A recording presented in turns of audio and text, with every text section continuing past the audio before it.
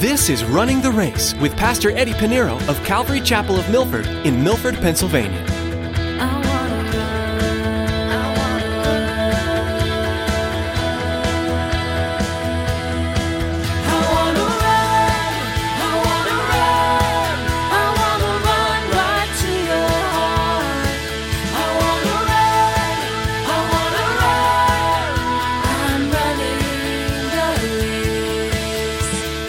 Paul was hated by his brethren. Paul was stoned, left for dead, even put into prison by his fellow brethren. They hated him enough to kill him.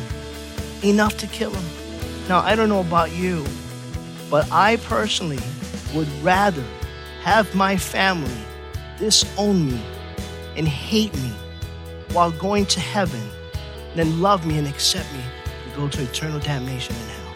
If anything you could remember about your family, I hope it's that. There will come a time in your life as a Christian when you'll be persecuted because of your love for the Lord. Sadly, all throughout your walk with the Lord, you're going to face opposition and persecution, even from those within your own family. Today, Pastor Eddie will be challenging you to stand firm for the Lord, even when loved ones try to convince you to turn away from Him.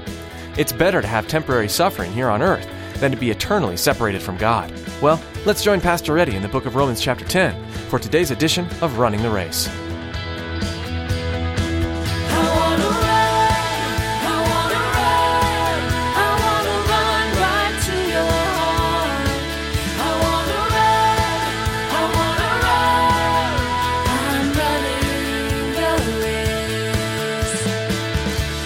Verse 1, he says, "Brethren, my heart's desire and prayer to God for Israel is that they may be saved." Now, there's no doubt that Paul had a strong desire, a strong love for his fellow brethren, his fellow Israelites. In fact, his desire was so strong that if it were possible, only if it was possible, he was willing to forever be cursed, cut off from Christ, so that they would be saved. We studied this in chapter 9, Romans chapter 9, verse 3. Paul says, "For I could wish that I myself were accursed for Christ, for my brethren, my countrymen, according to the flesh." The same thing was Moses. Moses said, "Lord, please, blot my name out of the book. I know the children of Israel, a bunch of stiff-necked people, but Lord, just take me instead." That's the heart. And this is the heart Paul has for his people. Now, in this first verse, we'll see some things here, but we see Paul's passion, desire, and his prayer. In all three of Paul's missionary journeys, if we study the book of Acts, we find that whenever Paul made it into a new city, where did he go first? He went to the synagogue over and over again. He lands his foot in Troas. He's going to a synagogue. He goes to Galatia. He goes to the synagogue first. Why to the Jews first? Because they've been waiting for a long time, thousands of years, for the promised Messiah. And he has found the Messiah on the road to Damascus. So everywhere he went to the synagogue first. And he wanted to share it to his brethren, who he has a strong heart for, who he's been praying for. He wants to share, listen, remember that Jesus of Nazareth that was crucified on the cross? He's the promised one. Wanted every opportunity to share that truth. And so it is truly Paul's heart desire and prayer that all of Israel come to know Christ, that Israel may be saved. Now, there are three things that we could find here applicable to us as believers today. First, when it goes without saying, it should be your heart. It should be our heart that all will come to know Jesus. That should be our heart. That should be our passion. Now, if you never really pondered on that, you never took time to think, about those who are lost, who are about to go to eternal damnation, that should cause us to really think. And so we should have a passion, and that also includes Israel. Many people, and mostly in the West, I think all around the world, we forget that, hey, it should also be our desire, not only that the Gentiles be saved, but also the Jews. Don't get this misconception because they're God's people, that they're saved. No, Paul is proving a point that no, they need Jesus, just like everybody else. Secondly, we too, like Paul, need to have a heart's desire that our family be saved.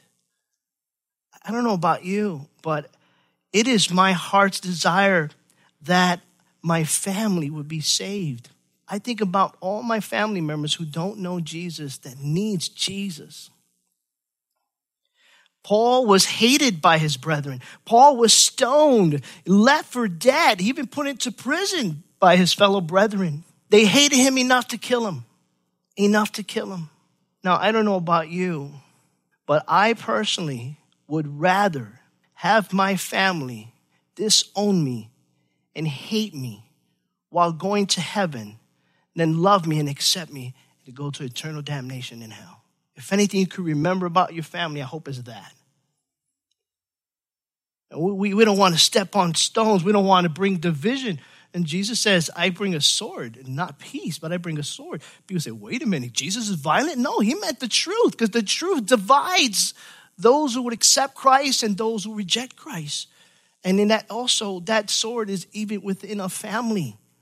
Paul was rejected. Jews were rejected. We studied the church of Smyrna Wednesday night in our Revelation class. And many of the church of Smyrna, they were disowned. Business people would not even sell to them. They couldn't even buy or sell. And that's exactly what happens. And so I would rather have my family disown me, hate me, but me share them the love of Jesus Christ and salvation only through Christ as they go to heaven than to love me and accept me to go to hell. Thirdly, it should not only be our heart's desire, but it should also be in our prayers for Israel. When we gather here for our prayer meetings, we always pray for Israel. You look at our prayer request sheet in the back and things that we pray as a church. Not only we pray for other churches, all the churches in the area. We pray for all the leaders and their pastors. We pray for our communities. We pray for our government. We pray for our country, but we also pray for Israel. Why is that? Well, the scripture tells us to pray for Israel. It tells us to. In Psalms 122 verse 6, it says, pray for the peace of Jerusalem. Now, like the second half, many people forget this. May they prosper who love you. So there's another people that ought to be praying for Jerusalem. It's not Jerusalem. He said, may they prosper who love you, Jerusalem. And that is us, the believers in Jesus Christ, to pray for Jerusalem, pray for Israel, because the peace here is shalom. It's not a worldly peace. Don't ever confuse the peace of God, shalom, which is peace through salvation, not peace of the world. That's why Jesus didn't come to bring peace. And they say, wait a minute, Lord, there's wars. And we're not even talking about peace in the Middle East, because there will never be peace until Christ comes. The peace, they would never have peace unless they have salvation through Jesus Christ. You can stop all the wars. But what good is stopping all the wars when they haven't accepted the Messiah, Jesus Christ? Where is the peace without Jesus?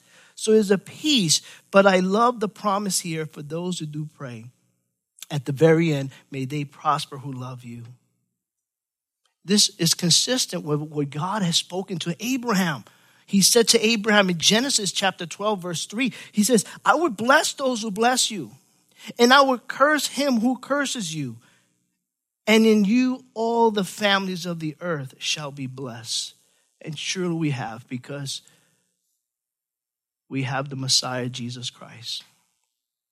And so we should pray for all who are not saved. What is good is the desire without the prayer. You can have a desire, but if you do nothing about it, what good is it? And so this desire, and we should have a desire that our family members are saved, our neighbors, our co-workers, our fellow students, our teachers, our family. It should be our heart, and it's so important because prayer is what makes it more effective. More effective. He says, brethren, my heart's desire and prayer to God for Israel is that they may be saved. Verse 2, for I bear them witness that they have a zeal for God. The nation of Israel has always been a people with a great zeal for God. And there's no other nation that has such a great zeal for God than the nation of Israel. Their zeal for God has lasted thousands and thousands of years, almost 5,000 years. Their zeal for God has been consistent. From the time of Abraham to the bondage in Egypt, to the destruction of the temple in 70 AD. And even after the destruction of the temple in 70 AD, they've been almost 2,000 years without a land. And many experts say a nation or people who has been without a land for at least 4 generations will cease to exist. But here's the miracle. Here's the miracle. Because not only God is still with Israel by his grace, but God has made his prophecy, and his word would never return back to him void. He made a prophecy that Israel will come back. And since 1948, when they became a state, they still have a zeal for God. They are there day and night praying at a wall of what's left of the remains of 70 AD in the temple. That zeal has kept them faithful in their heritage, their culture, their language, and Judaism. And so Paul says, I bear witness. He said, Paul, when we get to heaven, he said, yeah, we witnessed it too. We witnessed it too. They have a zeal for God. And sometimes that zeal was dangerous. That zeal for God was dangerous. Jesus said to his disciples in John chapter 16, verse 2, he said, they will put you out of the synagogue. Yes, the time is coming that whoever kills you would think that he offers God service. Paul himself had the same zeal in his BC days before Christ. Before his road to Damascus experience, Paul had the same zeal before his conversion. In Philippians chapter 3, verses 4-6, he says, if anyone else thinks he may have confidence in the flesh, I more so, circumcised the 8th day, of the stock of Israel, of the tribe of Benjamin, a Hebrew of the Hebrews, concerning the law, a Pharisee, concerning zeal, I persecuted the church. That was the zeal that Jesus himself said that some would think that they offer service to God. And so the nation of Israel had a zeal. It's undeniable. We could see it throughout the nations, throughout history. For I bear them witness that they have a zeal for God, but not according to knowledge. Not according to knowledge. The zeal that they have for God was a misdirect zeal. Now, the word knowledge here in the Greek is epignosis, which it means more than a superficial knowledge or to know something intellectually, but it is to have a knowledge that is gained by experience and by relationship. And they don't have that. They didn't have that. They had a zeal for God, but they didn't have the experience. They didn't have the knowledge. And what Paul is saying is that the Jews knew a lot about God. The Jews knew about the law, but they did not have a relationship with God. Now, this is true with all kinds of people, all kinds of religion, even in Christianity. This zeal without knowledge is dangerous. Always remember that. Zeal without knowledge is dangerous. I can have a zeal to build a house for my family and I, but if I have no knowledge in laying down a good solid foundation, if I have no knowledge of framing a house, if I have no knowledge of electrical and plumbing, would it not be dangerous for my family? It would be dangerous. But I have a zeal. I want to do right. I want to be a provider. That zeal is dangerous without knowledge. And it'll be dangerous for me. It'll be dangerous for my family.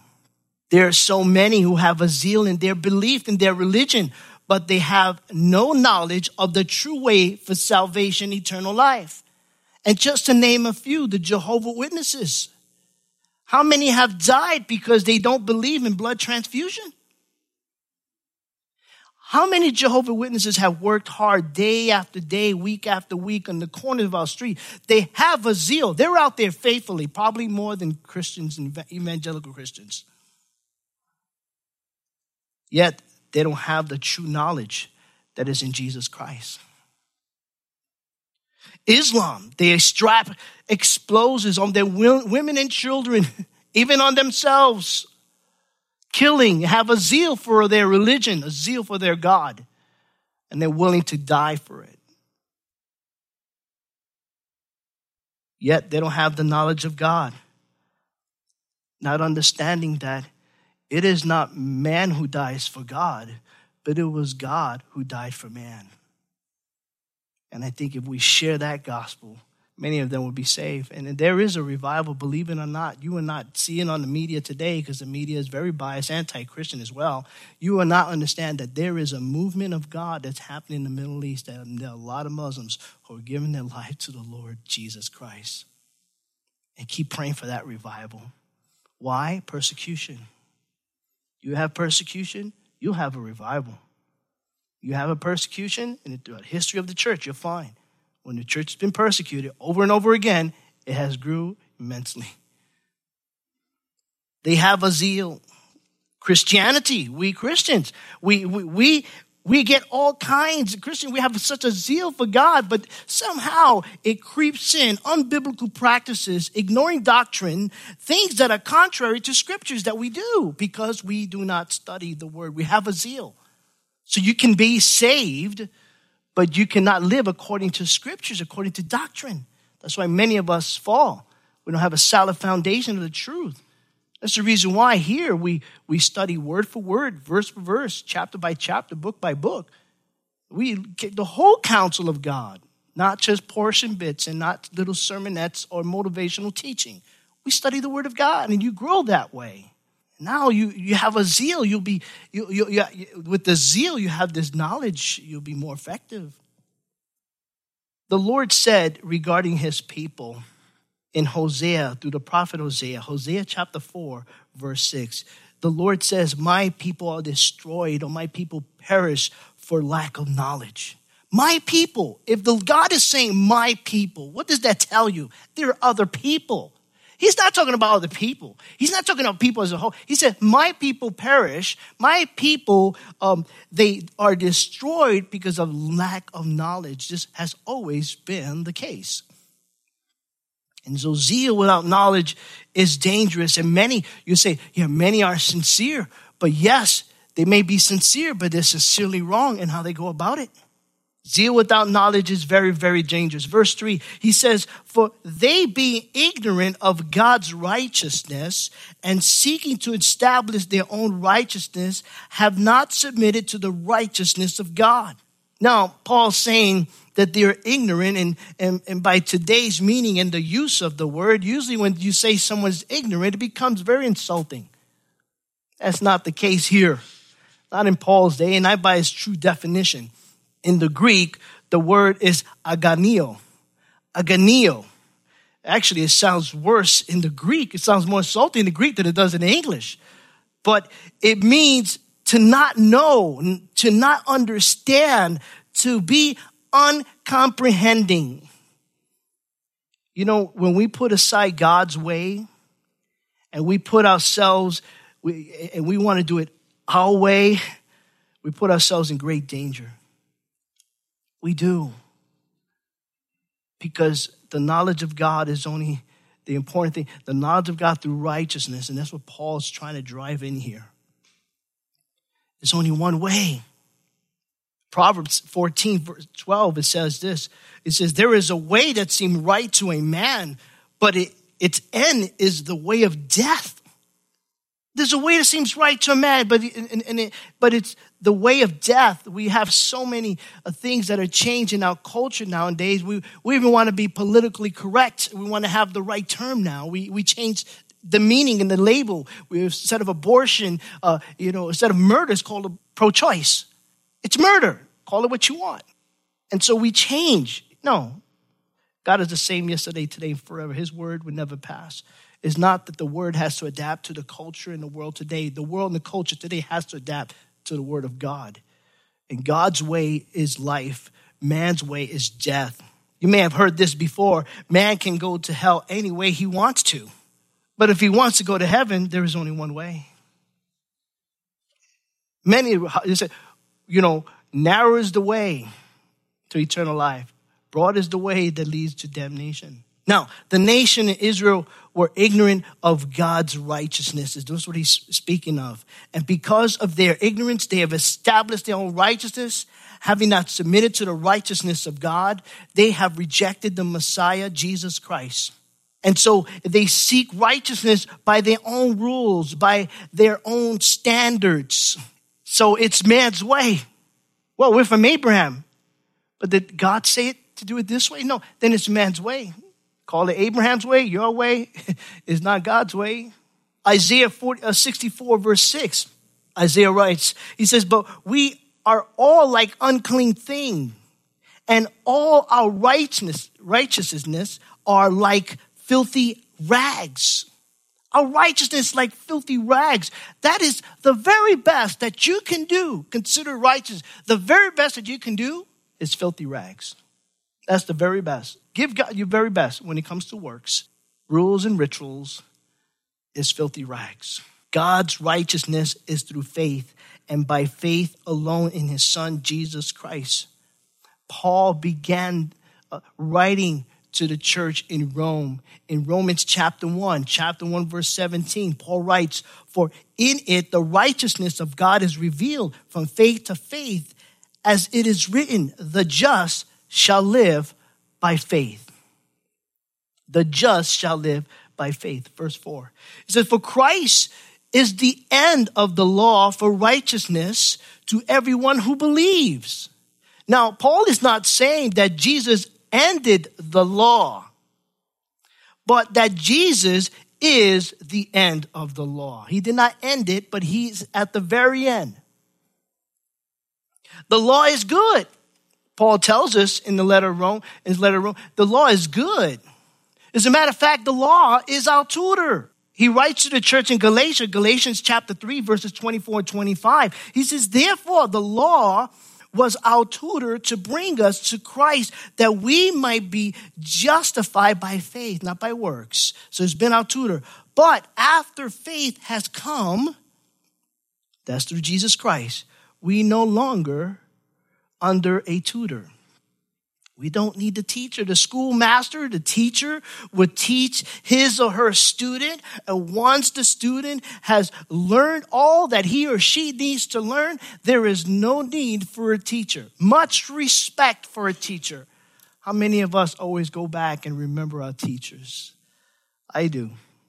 The ones I gave the hard time, and the ones that really put up with me, and the one that was, I remember them. I remember them. Was the famous last name for a teacher, Mrs. McGillicuddy. Got that from Little Rascals. But you learn, once you learn from the tutor, once you learn from the teacher, you no longer need the teacher. Now you're on your own. And with respect to a teacher, we have respect. Yes, we respect the law. Yes. But now we move on to Christ at the end of the law. I'm running the race. The book of Romans gives us a unique review of scriptural doctrine. As we continue to learn from this New Testament book, we'll also discover the gospel's powerful message throughout and discover practical life application with it as well. We pray Eddie's message on running the race has been an encouragement to you and that you're eager to learn more about the gospel message and how it applies to you. We'd like you to know that we pray for you regularly here at Running the Race, and we're so glad that you are one of our listeners. We'd also like to encourage you to find a local church where you can be part of a community that's growing together in faith. With that in mind, here's Tracy. Maybe you're listening right now in Milford, Pennsylvania, and you don't have a home church. We want to take this time to invite you to join us for worship. We meet Sunday mornings at 9 and 11 a.m. and every Wednesday night at 7 p.m. For more information, call us at 570-296-7367. That's 570-296-7367. Or log on to runningtheraceradio.com and click on service times. Thanks, Tracy. That website, once again, is runningtheraceradio.com. While you're there, you can also listen to more messages by Eddie or download them to take with you on the go. That's all we have for today, but join us again for more on the book of Romans right here on Running the Race.